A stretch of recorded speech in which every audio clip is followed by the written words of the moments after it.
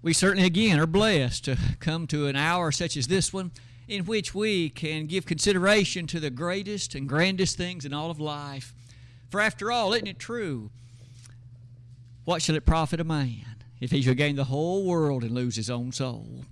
Those words of Mark 8, verses 36 and 37 challenge us to realize that our viewpoint, our perspective must always be guided by those things found as revealed in the Word of God. And we're honored tonight to be able to come together on an occasion such as this one to offer our praise and worship unto God. And as a part of that service, to reflect on a text such as Philippians 4, verse 8. I know that was read a few moments ago in our hearing as Brother Dennis shared that with us. Please be turning to the 4th chapter of Philippians if you would. And tonight for our study, we're going to reflect upon elements of godly thinking. Elements of godly thinking. That's the title to our lesson. And the introductory slide to it will look as follows. Isn't it true that we understand quite well there are a host of limitations and a host of weaknesses and inadequacies to you and to me individually? We all understand that, and as we give thought to the character of our life, it's easy sometimes to see very clearly those things. I'm reminded of 2 Corinthians 3:5 that encourages us in words like this: our sufficiency is of God. It is in the character of the Lord that He will allow us to use those abilities we have in a way that will magnify His cause. But that surely must begin with what we think about. Doesn't the Word of God challenge us to note this? The phrase, whatsoever things, happens 7 times in the Bible. Only 7. And 6 of them are in one verse. Philippians 4, verse 8. Somewhat interestingly, the only other one is Romans 15:4. Whatsoever things were written aforetime were written for our learning, that we through patience and comfort of the Scriptures might have hope. Tonight, you see, our focus will be, though, on that one verse wherein those 6 other occurrences are found. What ought to be the matter upon which you and I think? What ought to consume at least a sizable amount of consideration relative to those matters of choice given to us? The first part of this particular lesson will be to at least begin to highlight how important that idea is. And we'll do so using some of those verses that are right there before you. First of all, isn't it fair to say that every word that you and I speak and every action in which we engage will, previous to that, have been involved in some concourse of thought? There will have been some basis of consideration that has ultimately allowed the manifestation of that particular word or phrase or topic or, yea, particular activity. And so it's no doubt that you and I can appreciate how strongly important it is to give thought to what is I think about. What matters do you and I allow to rest upon our mind and upon our heart? The writer of Proverbs, Solomon, would in many ways remind us of some things such as this one. In Proverbs chapter 4, verse 23, keep thy heart with all diligence, for out of it are the issues of life. I can't think of any particular way in which the Word of God might have stated that more strongly. And that word to keep, that verb that's translated to keep, as you can see on the slide, it has to do, you see, with a matter of imprisonment. Imprison your heart so that those things that in fact are emanating out of it will be recognized as being wholesome and appropriate and dutiful. Keep thy heart with all diligence. May I suggest, this is an important point. That phrase, with all diligence, reminds us of how greatly important this is. In Proverbs 23, verse 7, somewhat later in the same book, as a man thinketh in his heart, so is he. Now, you and I can perhaps begin to fool ourselves if we aren't careful. I can think about garbage and trash and other kinds of things so long as, at least at certain times, I appear to be different. We must be cautious about that. As you think in your heart, so are you. And thus all of us are encouraged to be mindful of these little warnings and these matters of presentation. And tonight, it would be fair then to ask, what are some things that can be and should be and must be those critical and often matters of thinking? We might do well to come to this point of the lesson and say, we know quite easily there are many attributes of life in which we basically are forced to think about some things, and they may fall in the category of being neither good nor bad. I'm sure all of us at work are called upon to focus on some things that by themselves may not be particularly good nor bad, but they are a part of our job. And they're a part of certainly what we in dutifulness would desire to appreciate by way of fidelity. But surely tonight we're giving thought to, there are many other moments of the day. Every day, of course, in 24 hours. Every day in which you appreciate the number of minutes and seconds that will comprise the fullness of that day. There are certainly many moments of that day that you and I make a choice. What do I choose to consult? What do I choose to think about? What do I choose to allow to cross my mind and perhaps to dwell upon it? It is tonight that we might well ask about some of those things. As you close that slide with me, we're going to turn to Philippians 4:8, and the text again reads like this. Finally, brethren, whatsoever things are true, whatsoever things are honest, whatsoever things are just, whatsoever things are pure, whatsoever things are lovely, whatsoever things are of good report, if there be any virtue, if there be any praise, think on these things. You know, to think means, as you'll notice on that slide, is to follow those rules of logical consideration and to allow a matter of meditation and dwelling upon it. We understand what it means to think about something. And yet, as that verse closes, aren't we told that the person who does have virtue, and that word means moral excellence, having a constitution, if you will, directed to the things of godliness and holiness, that person with that degree of virtue will seek to think on these things. What things might that be? Well, let's one by one simply tally them and make a few comments as we go. The verse began early in verse number 8 of Philippians 4. Finally, brethren, as Paul reached near the conclusion of the Philippian letter, he encouraged of them, notice that word finally. He had already used that word more than once, and it seems as if, as Paul was nearing the conclusion of the book, there were additional thoughts the Holy Spirit prompted him to address. One of them is, what do you think about? I hope each of us are somewhat in a position to reflect. Those Philippians lived a long time ago. Civilization was a bit different. The particulars of life were clearly quite different than yours and mine today in the southeastern United States in the year 2023. But nonetheless, there were some challenges for them, and couldn't we all readily agree there are challenges for us? Finally, brethren, whatsoever things are true. To speak about things that are true, I suppose we could begin by commenting there truly are a number of things in this life which are either absolutely false or they are mere speculation on the part of somebody. Speculation, falsehood, that which is not true. And Paul encouraged those of that day, think on what's true. I would submit to each of us that there's a lot of uncertainty in life that can bubble up from always thinking about what you don't know. Thinking about things that not only are fall in that category, but things which are known to not be true. We live in a world in which so many panic and are beside themselves with concern over things that aren't true, over things that simply are not that way. And yet Paul encouraged those brethren then to reflect, to think, to meditate, you see, upon what's true.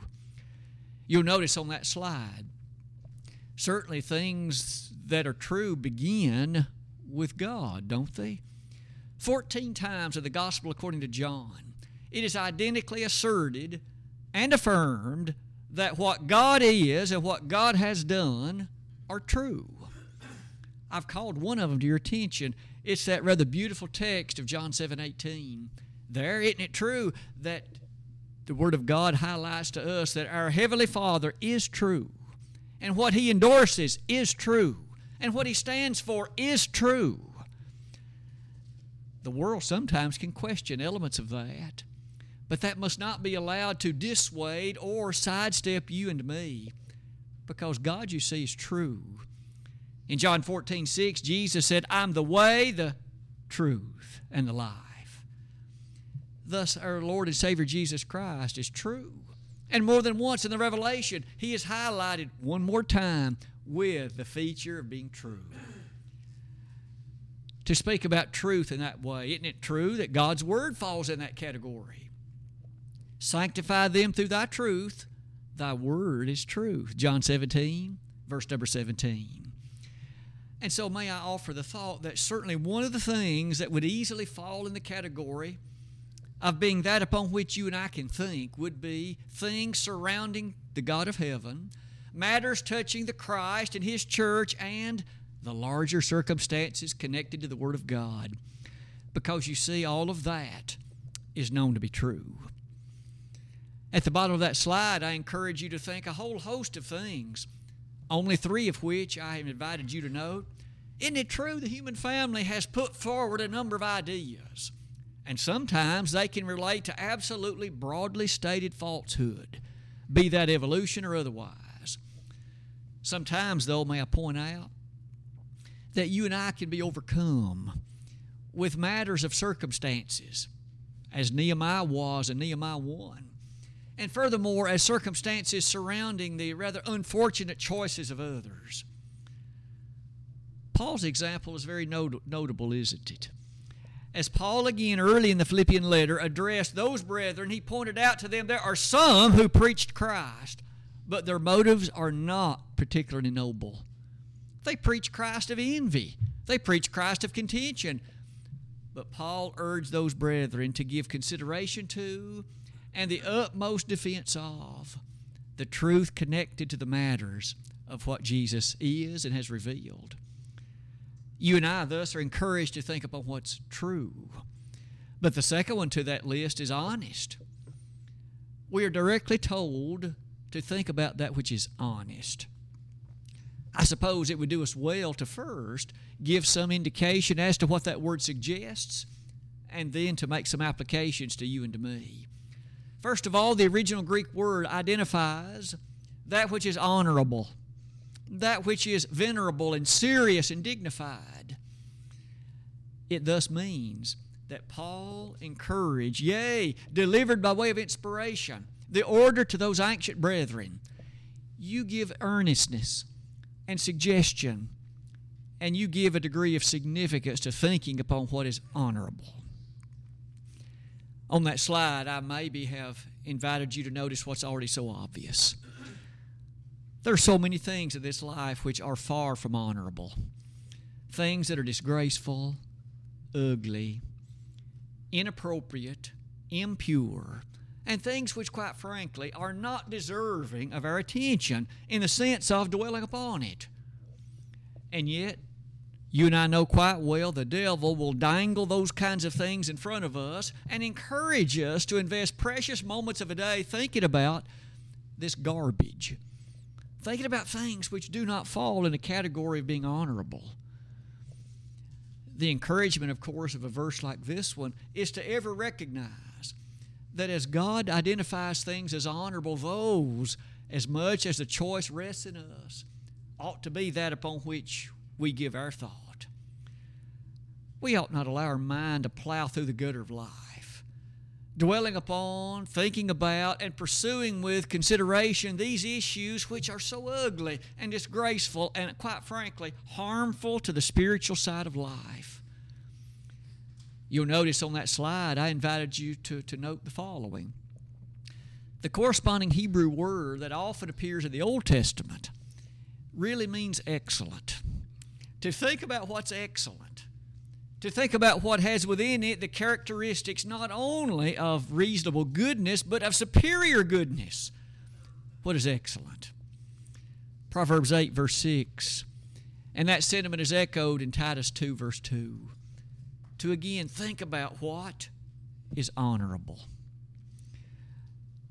Near the bottom of that slide, isn't it an amazing thing that the ancient writer named Jeremiah encouraged those of a distant and far appreciable land from ours to wash your heart. Now, you and I know, quite frankly, that we can't take the brain out of the head and scrub it with some soap. But clearly what he meant was this, that as you give thought to the reality of the ongoing considerations of what you think about and where those thoughts lead, purify and cleanse your heart so that the resulting actions are of God. And the thinking is of God, and the language is of God, and everything then about that life will be a defense and an approval of those things which are in fact of God.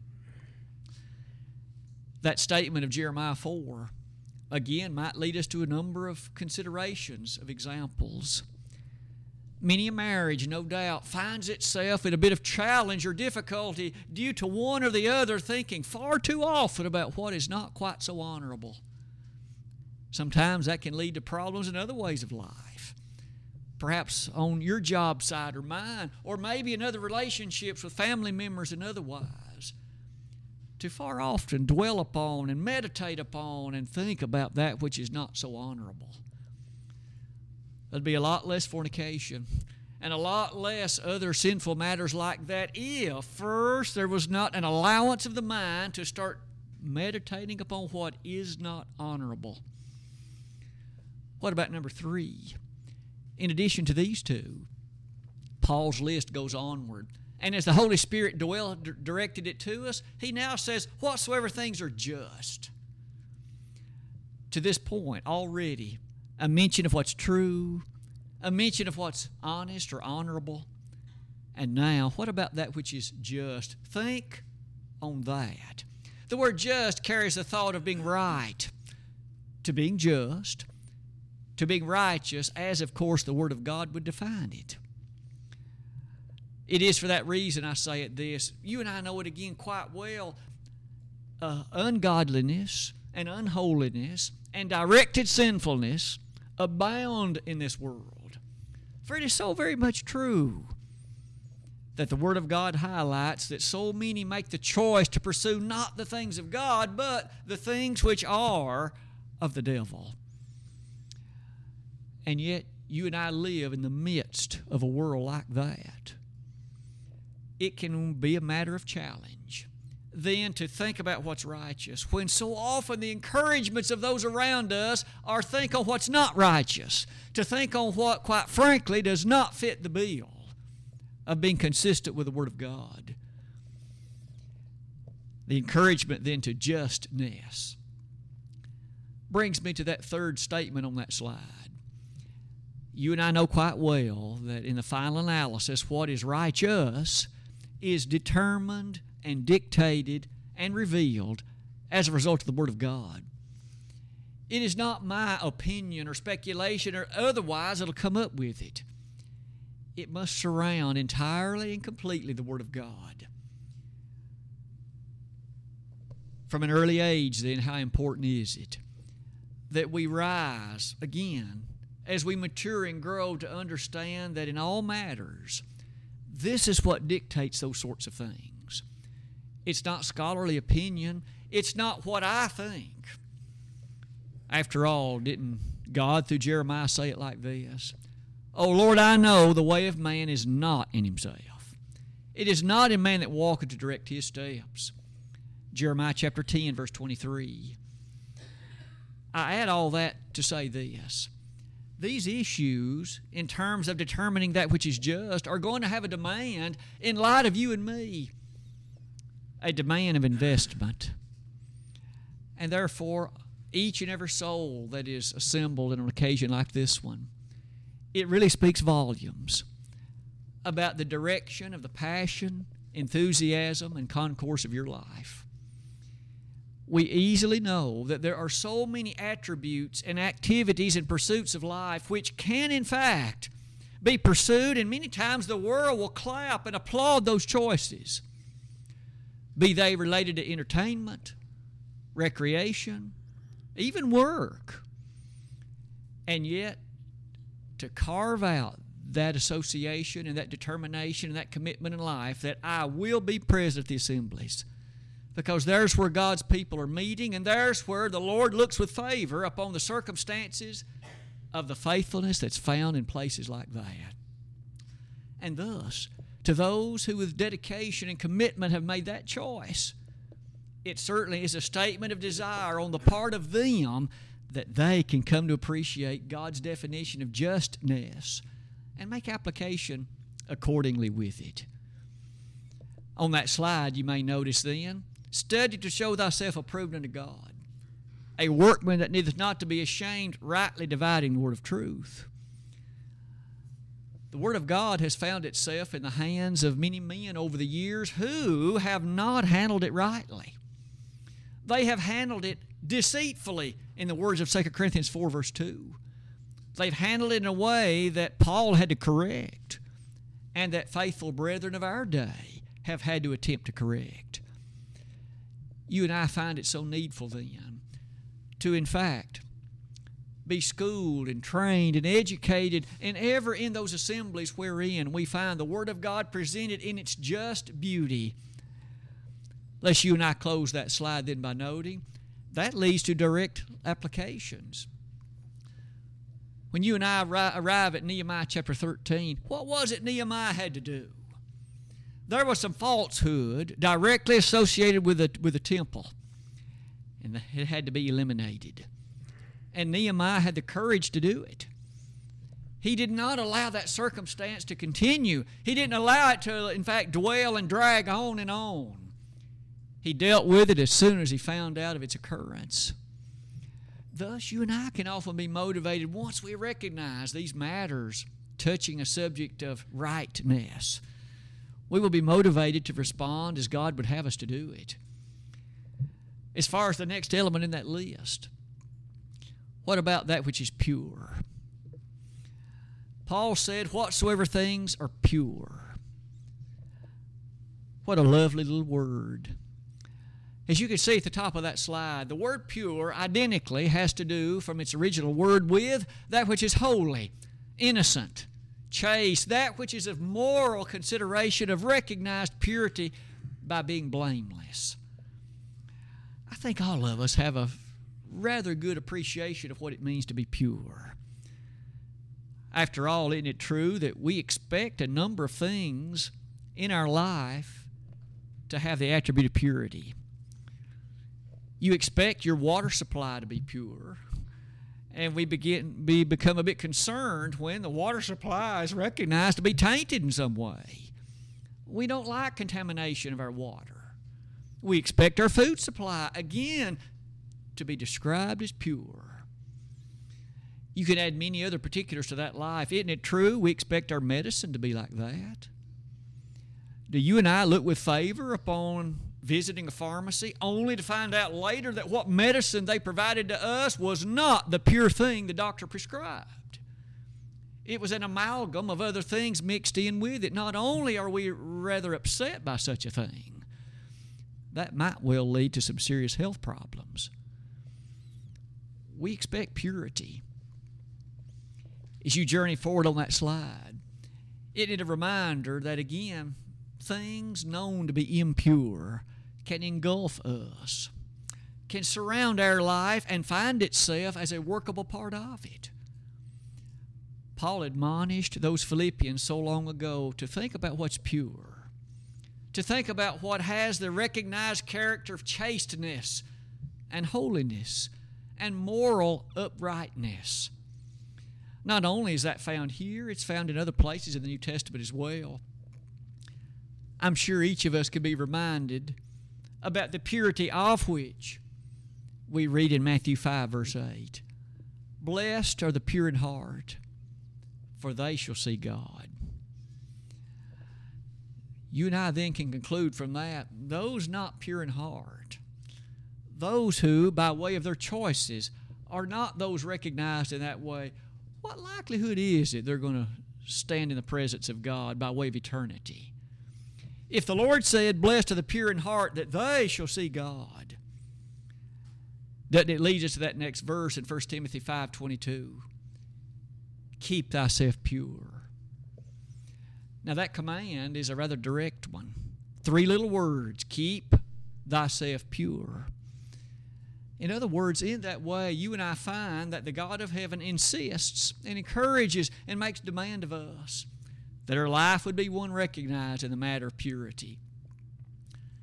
Quite often in the Old Testament especially, we notice that there are descriptions given about those that are pleasing before the eyes of God and those that will be blessed to stand before Him. In Psalm 15, purity is a highlighted requirement. In Psalm 24, again, purity is a demand of the God of heaven. If you and I thus choose to live in a way without that purity, you can easily tell it has significant eternal consequences. It is for those reasons I say, how well then ought you and I to make usage of those moments as we mentioned earlier.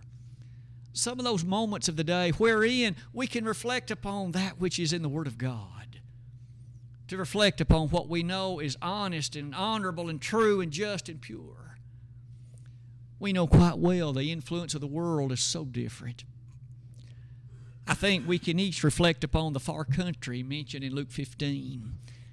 The younger son desired that he might have his portion of the inheritance so that he could journey to a far country, and you and I know what was in the far country. We know the kind of activities that are there and the influences of life. It's at this point in the lesson, why don't we at least think about the opening psalm and use it as an overarching guide to some of the things we've discussed so far. Blessed is the man that walketh not in the counsel of the ungodly, nor standeth in the way of sinners, nor sitteth in the seat of the scornful. But his delight is in the law of the Lord, and in his law doth he meditate day and night. He shall be like a tree planted by the rivers of water, that bringeth forth his fruit in his season. His leaf also shall not wither, and whatsoever he doeth shall prosper. The ungodly are not so, but are like the chaff which the wind driveth away. Therefore the ungodly shall not stand in the judgment, nor sinners in the congregation of the righteous. For the Lord knoweth the way of the righteous, but the way of the ungodly shall perish. There's two rather broad categories. There's the ungodly on the one hand and the righteous on the other. And by and large, what you and I choose to think about will dictate the particulars of which category we are in. Oh, how much we should choose wisely. As you close that particular one with me, this matter of purity, what about the next one in the list? The admonition to think on what's lovely. It's a bit interesting to notice the Greek word that appears in the original of that particular passage.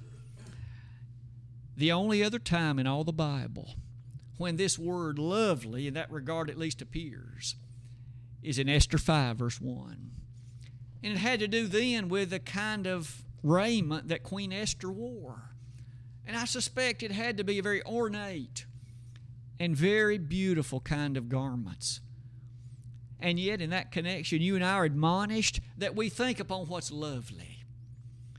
I've developed a few thoughts on that slide along with you, and that word lovely means to be agreeable, to be pleasing, to be acceptable.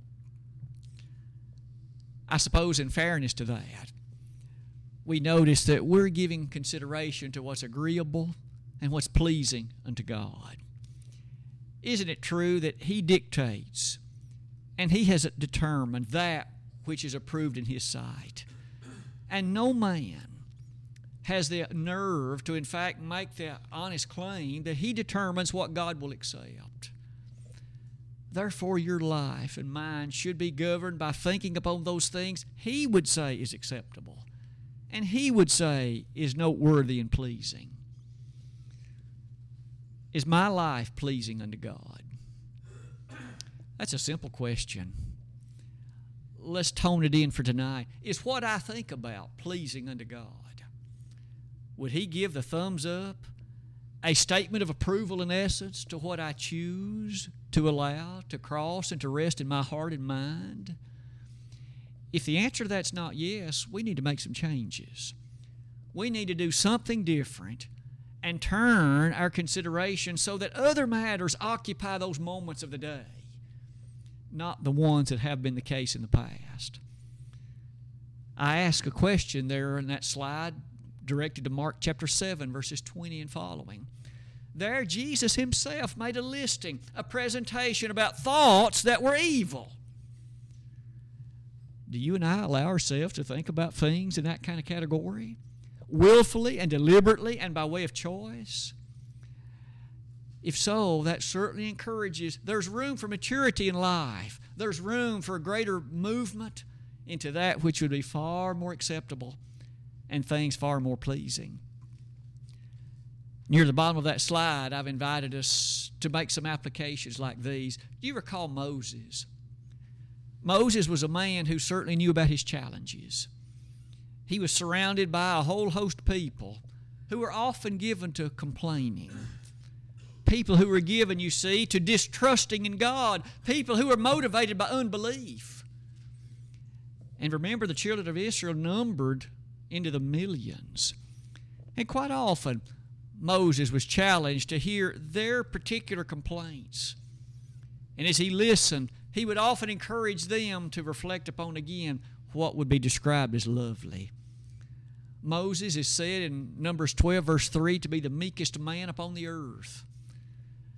I believe we could be impressed by that description of him. I also added to that none other than our Savior himself. While the Lord tabernacled in the flesh, give some thought with me for just a moment to the kinds of things upon which Jesus thought. What did he think about? Quite often, as there were those who would demand his attention, those who in fact brought before him various concerns, would you just quickly think about the way he reacted, the way he responded, the kinds of issues he brought before them? I suppose, again, there is much room for growth and maturity in me and in you. Sometimes we would respond with animosity, with distrust, or questioning character, or even some degree of wrath. And yet our Lord in all those instances was blessed and primed by virtue of that upon which he had thought that he might respond with a kind of reaction that would often draw others to him and set before them the example of the God of heaven directly. Jesus is certainly a prime consideration even as he hanged on the cross. It is, I suppose, never going to fall from our heart to be impressed when he said, "Father, forgive them, for they know what they do." And they're the very ones that had nailed nails into his hands and his feet, and the very ones that had pressed a crown of thorns on his head, and he still could be desirous of their forgiveness, desirous that they would come to have their sins forgiven and ultimately be able to go to heaven. What a statement of loveliness in the heart and mind of our Savior. As you close that slide with me and give some thought to the next one. Number 6, Paul listed of good report. To think upon that which is of good report. That phrase literally means what's praiseworthy, that which is commendable and gracious. I find it a bit intriguing. This is the one and only place in all the Bible wherein that Greek word appears. This is it. Doesn't it highlight then this way the King James translators put it, of good report? It is certainly an encouragement to perhaps ask this kind of personal question. You and I know that Jesus had the capacity to read the hearts of other people. John 2, verses 23 and following tell us about that. And you and I know that we directly cannot do that. We don't know all the thoughts that are crossing the mind of others. What if you did know? What if I knew? What if you were able to read the thoughts of others? Would you like for somebody to read your thoughts? Would you blush because you were ashamed at what you were thinking about if someone else knew? That's a good question, isn't it? And yet Paul asserts here for us to consider, to think upon what has a good report. What truly falls in the category of being gracious and commendable. Is it any wonder as you come near that slide with me, you notice that again Jesus is such a grand example. He was faced with every temptation in pattern that you and I face, and yet never once did he sin. Never once. He never allowed his lusts to overwhelm his good judgment and to fall into a pattern of behavior that was sinful. That never happened. So often in the Word of God, we're encouraged to notice that He is our example, 1 Peter 2, verses 21 and following. Never was any guile found in His mouth. Never did He do, Hebrews 4, verses 13 and following, that which was inappropriate or sinful. It's a reminder to all of us the kind of directness in life that the God of heaven would wish us to pursue. Our life, you see, can be surrounded by these forces which can often motivate us in ways that are not good. It certainly can be a great difference when we have already prepared our mind and heart by having thought on things that are characterized by what we've learned tonight. On this next slide, we make a final reminder. Meditation matters. What you and I choose to think about, what we choose to allow our mind to meditate upon, it really does make an eternal difference. I've selected a few verses that we could just quickly mention in passing. In Psalm 119, verse 97, "Oh, how love I thy law, it is my meditation all the day." The psalmist highlighted the sweet blessing that attended the meditation upon the Word of God. We've already noticed tonight in Psalm 1, verses 3 and 4, how that there I'll meditate day and night in that which is the Word of God. To that we might add Psalm 119, verse 140. Thy word is very pure, therefore thy servant loveth it. And the purity connected to that word is what we so joyously take into our life. Joshua himself was told by the God of heaven in Joshua 1, verses 7 and 8, don't depart to the right or to the left from it, but you follow straightly along that which is the pathway the Word of God has revealed. It would be fair to close that slide then in Nehemiah 8, verse 8, with a blessing that attended what Nehemiah was able to do, and Ezra as well, as they brought about the great work of restoring the things that are of God. Today, if you and I would want to be the proper examples of goodness and righteousness and godliness, it's going to require that we meditate and think about the things we've learned tonight. We can't be those that think about always the things of the world and expect that the truth of God and the example and influence of God will be seen in us. Finally, brethren, whatsoever things are true, whatsoever things are honest, whatsoever things are just, whatsoever things are pure, whatsoever things are lovely, whatsoever things are of good report, if there be any virtue, if there be any praise, think on these things. Tonight, as you and I give thought to our life, it may well be that you have given far too much time to thinking about things which, by your own choice, do not fit these categories. And as a result of that, no doubt you have become weaker spiritually than what you ought to be. Because after all, faith comes by hearing, and hearing by the Word of God, Romans 10:17. We'll never be the giant of faith we should be without a rather thorough and complete working knowledge of the Word of God. And yet, if we invest so many of the moments of life thinking about these things that are not these categories tonight, we're bound to be weak. Peter addressed that very circumstance in 1 Peter 2, verse 1, and admonished those in that weak category that they would become stronger when they would in fact turn back to the Word of God and allow it to be the force which it ought to be. Tonight, if anyone in this assembly might be in a category that you have far too long allowed too much thought to be given to things not in this list, won't you be motivated to change some things, to think about that which you ought to be? And I certainly realize that might make serious demands. You might need to turn the TV off and the radio and put the cell phone down. Maybe it's taking far too much of your time, and what you see there is just not as wholesome, and it's not filling your life with the elements of faith which it ought to be. It might well be that a circle of friends you have, their influence and the things they choose to talk about are not as wholesome. Maybe you need to distance yourself somewhat from them, at least in that way. You see, our example is far too important. And we need to make sure to think about those kinds of things that the Word of God would set before us. Tonight, if anyone would need to respond in a public way to the gospel's call of invitation, we wish always to make that opportunity available. Tonight, if you as a wayward child of God would wish to come home, God simply demands the following. Won't you believe in light of the things of what the Scriptures reveal? Make repentance of those sins and make confession of them. If you, though, would wish to become a Christian, believe in Jesus and repent of your sins, confess His name and be baptized. We'd be more than honored to have assistance in any way that we might. Brother Don has chosen this song of encouragement. If we could be of help at the moment, we would set that opportunity before you while together we stand and while we sing.